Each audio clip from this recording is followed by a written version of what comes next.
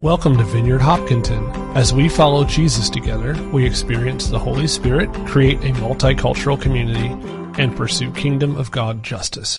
So a mom was making pancakes for her kids one Sunday morning for her two young boys, and the one boy says, "Oh, Mommy, I want the first pancake."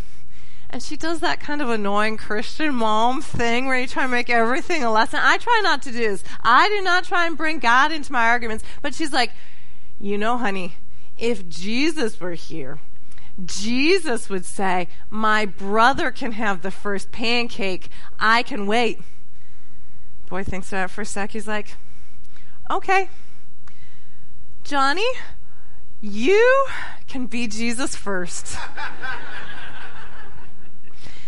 You know, we do know from the Bible some of what Jesus would do. Sometimes, though, we want other people to be Jesus first. If Jesus were alive today, what would he do? You know, we ask this about people, Martin Luther King Jr., what would he say to us? Abraham Lincoln, what would he do? If Jesus were alive today, what would he do? Well, we actually know the answer to a lot of that because we see what he did through his church after he had resurrected and ascended back to heaven. The book of Acts is usually called the Acts of the Apostles. The apostles were the followers of Jesus who were, following him both while he was alive and then on the other side. But let's be clear, this book is not the Acts of the Apostles. Half the time when something big happened, they were just trying to figure out what happened after the fact. They did not do that much in and of themselves. It's the acts of the Holy Spirit through the apostles, through the church.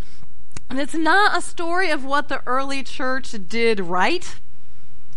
It's a story of the Holy Spirit just hammering into the hard stone of the disciples in the church community, hammering into them a new reality. It's a story of the Holy Spirit shaping and forming in this conglomeration of people the image of Jesus.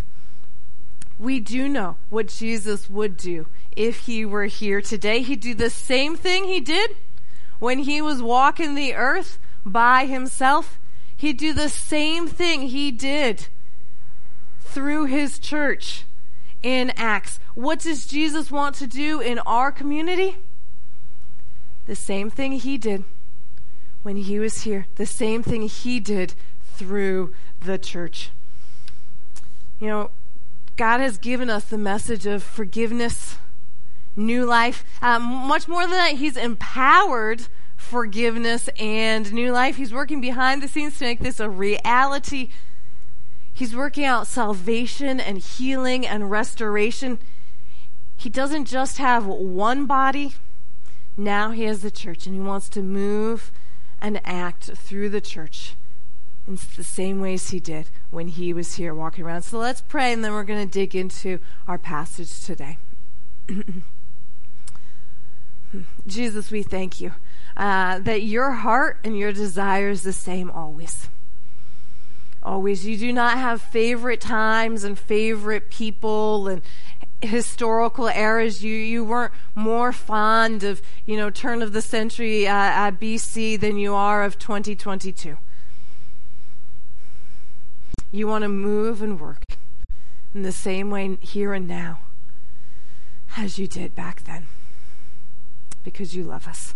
So this morning we say yes to your plans, yes to your love, yes to your power, yes to greater things, Jesus. Would you raise our levels of faith this morning? Work in our hearts, Jesus. Give us a greater vision of who you are today, and with that, a greater vision of what you want to do in our midst. In Jesus' name, amen.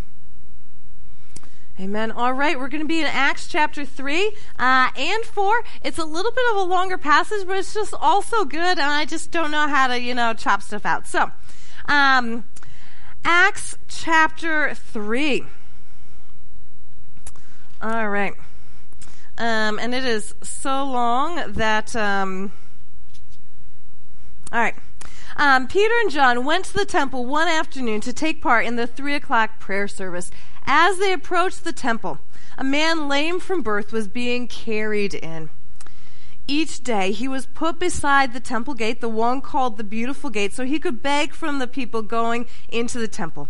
When he saw Peter and John about to enter, he, of course, asked them for some money. Peter and John looked at him intently. They noticed him.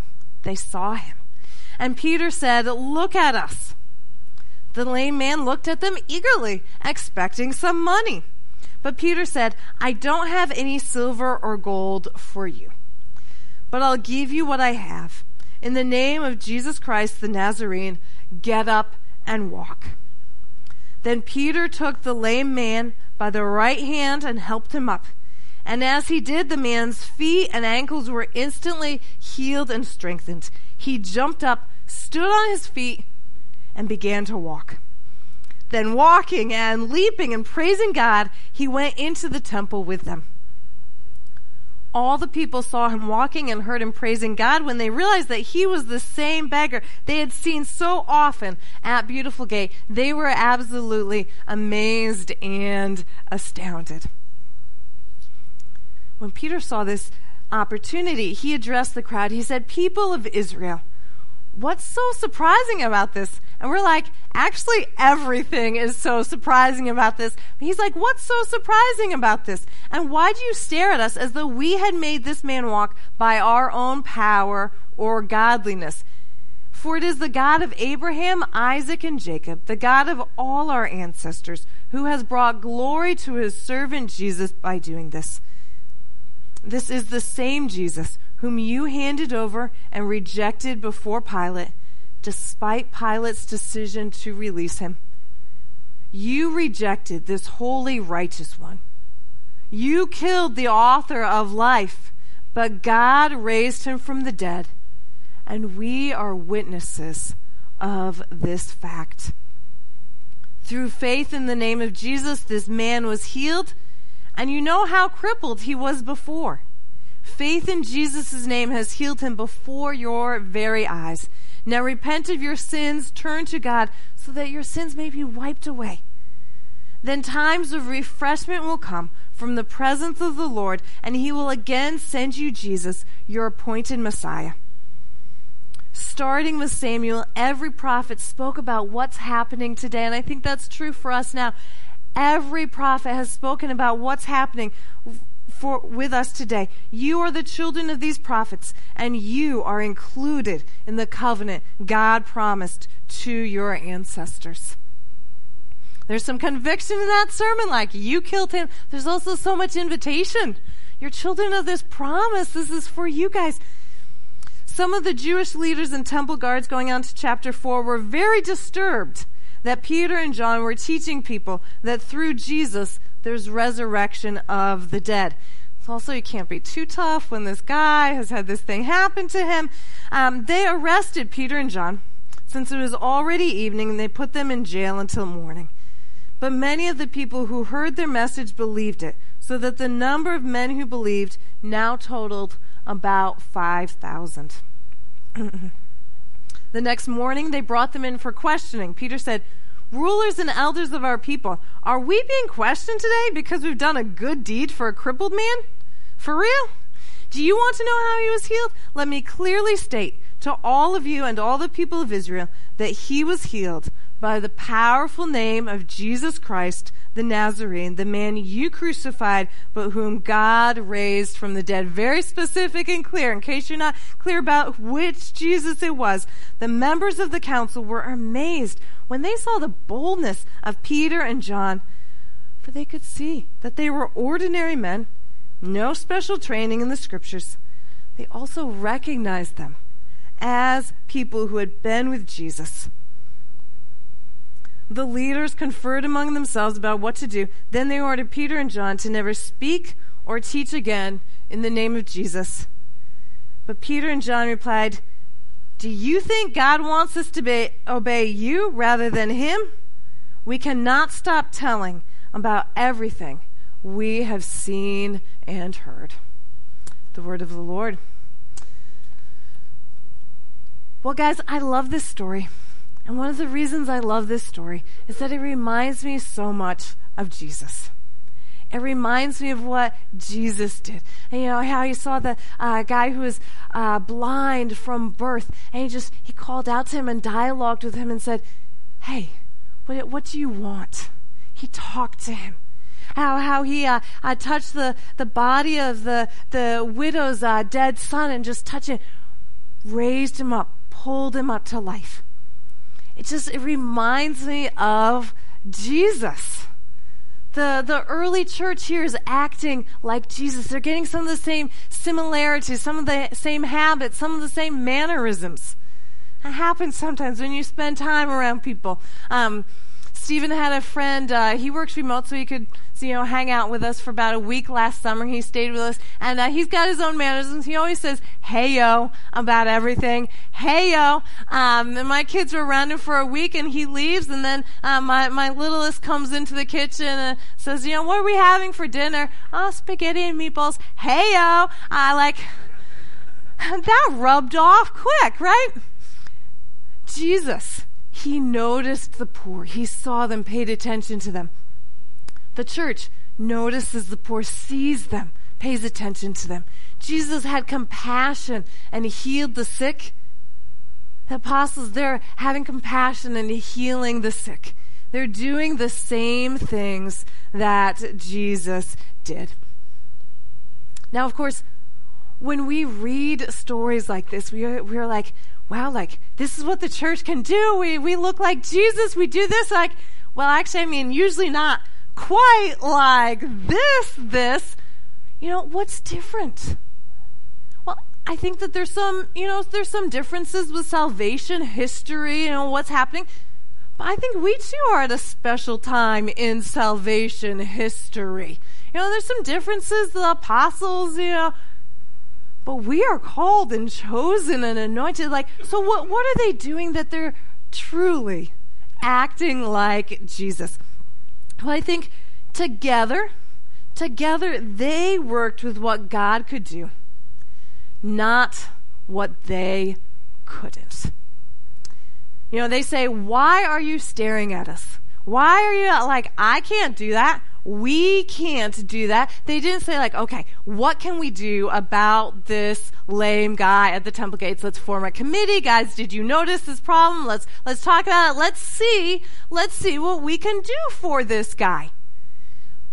They said, silver and gold have I don't have any silver and gold. In the King James Version, silver or gold have I none. But what I do have, I give to you. There's a story about Thomas Aquinas, the great medieval Catholic theologian. And Thomas Aquinas goes to whoever the Pope was at that time, I think Pope Innocent. And Pope Innocent is there keeping the ledgers. He's got maybe some shelves of gold in the Vatican banks. And he walks in and the Pope says, "Look, Thomas, no longer can the church say, 'Silver and gold have we none.'" Thomas Aquinas says, "Yes, but neither can we say, 'Get up and walk.'" But there's some reality in that for us. The two do not always go hand in hand. And guys, I do think as we talk about the church and what's possible and potential for us, I do think it's really good to be clear on our terms. So as Christians, we follow Christ. Christ is God. Then the church is the people of God. And then Christianity is the organization or structure. Christ is the one we worship. He's the one with the power. He's the one who saves. He's the one we're here for. The church is the community of his kids, the people, baptized believers gathered together. That's where Christ resides. We don't worship the church, but we're part of the church if you are following Jesus. And then Christianity is clearly not Christ, but we need that Christianity passed down the truth of Christ throughout the ages. Each one of these are good for different things, right? If we get our categories mixed up, we can get into trouble, but each one is good for something else. God doesn't have problems. The church does. God works in his church. So I think that's really helpful. And as we see these early church leaders healing and working and preaching and just continuing what Jesus did while he was here on earth, being the church, looking just like Jesus did. I think that this is this is a little convicting to me, because I read a story like this and I think, I'm not very good at praying for healing for people. I don't consider that like a strong point. Like, do I have faith for this? Have I seen this happen in my ministry?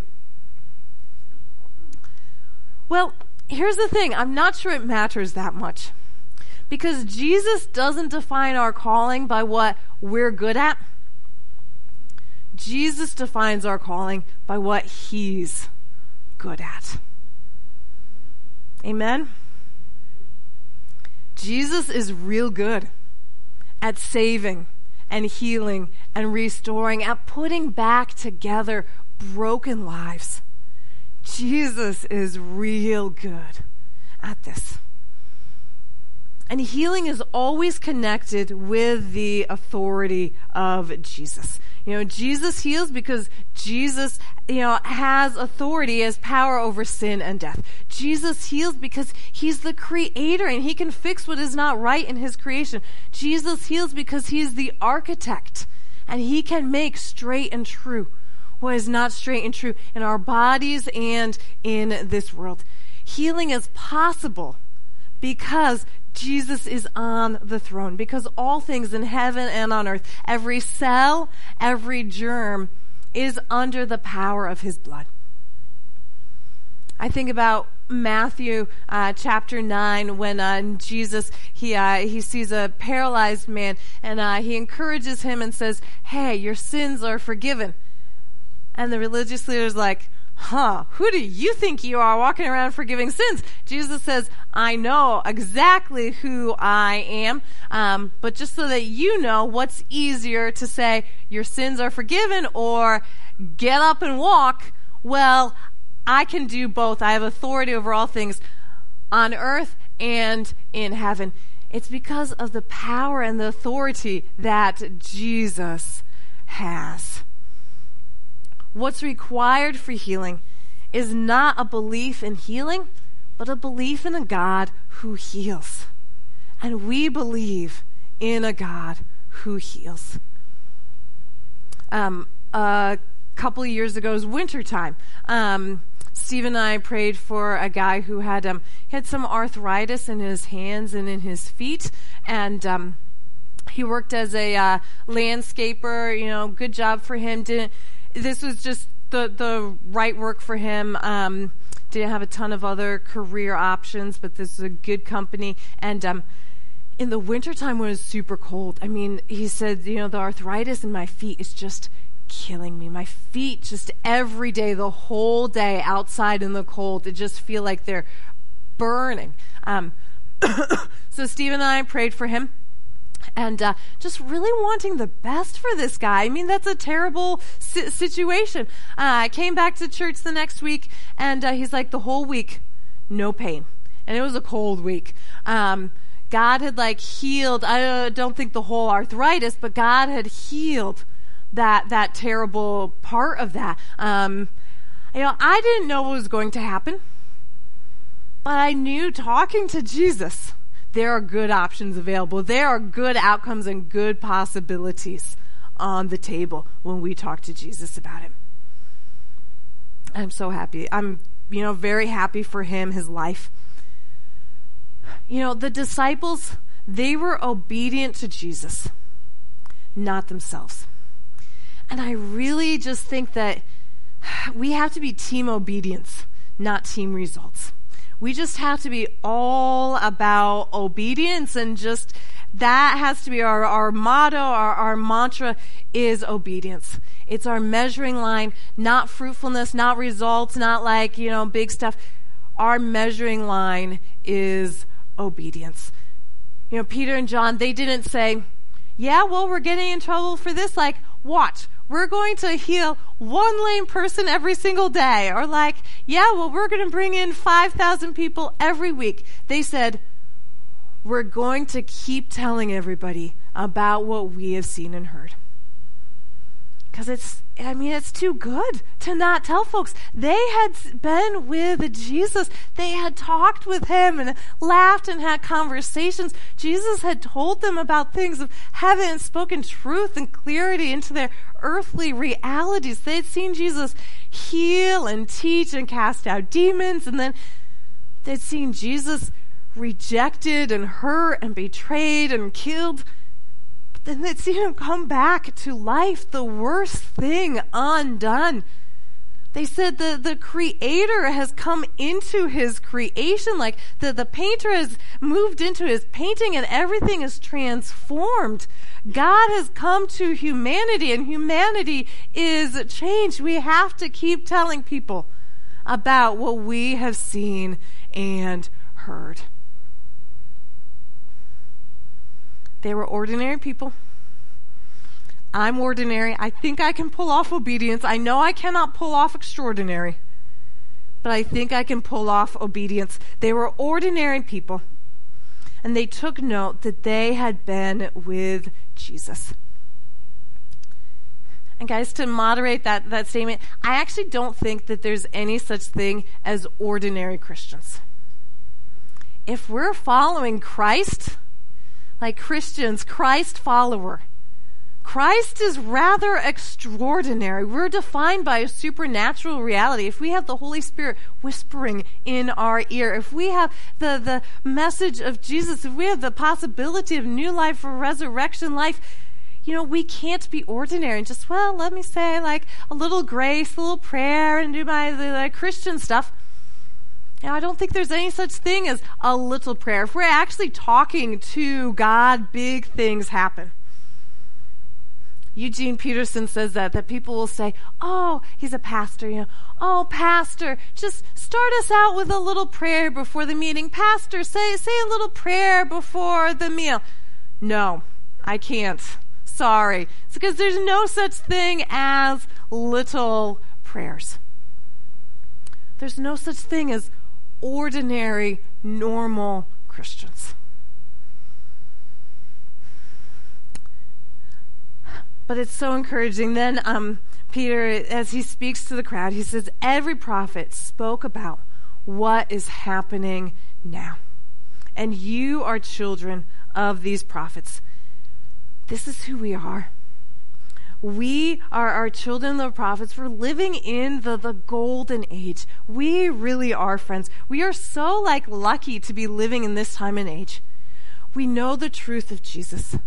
We have the message of forgiveness and restoration. More than that, we have the Holy Spirit empowering us, speaking to us, living in our hearts. Sometimes we are so lucky to be alive in this time and age, because of who Jesus is and because of what he can do in us. Friends, and worship team, you guys can start to come on back up. Guys, this man, he'd been lame for a long time. Sitting in the temple in Jerusalem for a long time, decades. And then for a couple of years, he was sitting in this gate in Jerusalem, as Jesus the healer was also in Jerusalem, going in and out of the temple. He was a sick man at a temple gate in Jerusalem. Jesus was a rabbi, going in and out of the temple in Jerusalem. I think Jesus walked past this guy at some point in time.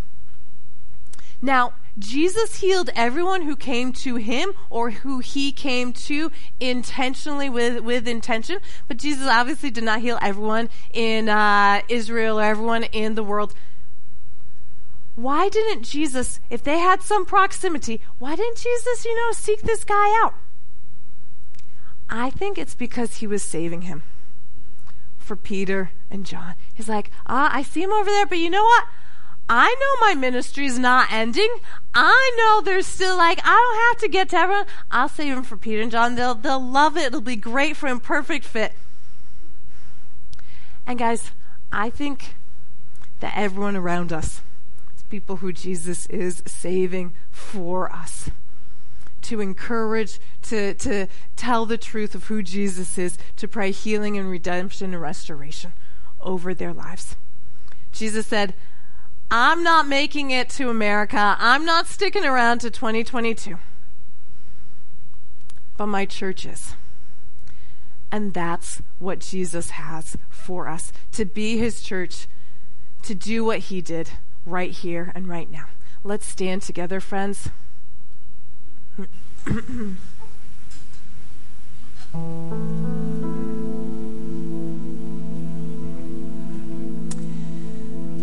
Jesus, we thank you that as you left this earth 2,000 years ago, you knew what you were doing.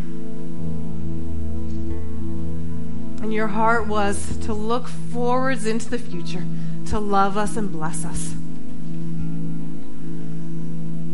And your ministry is continuing here and now, in and through us.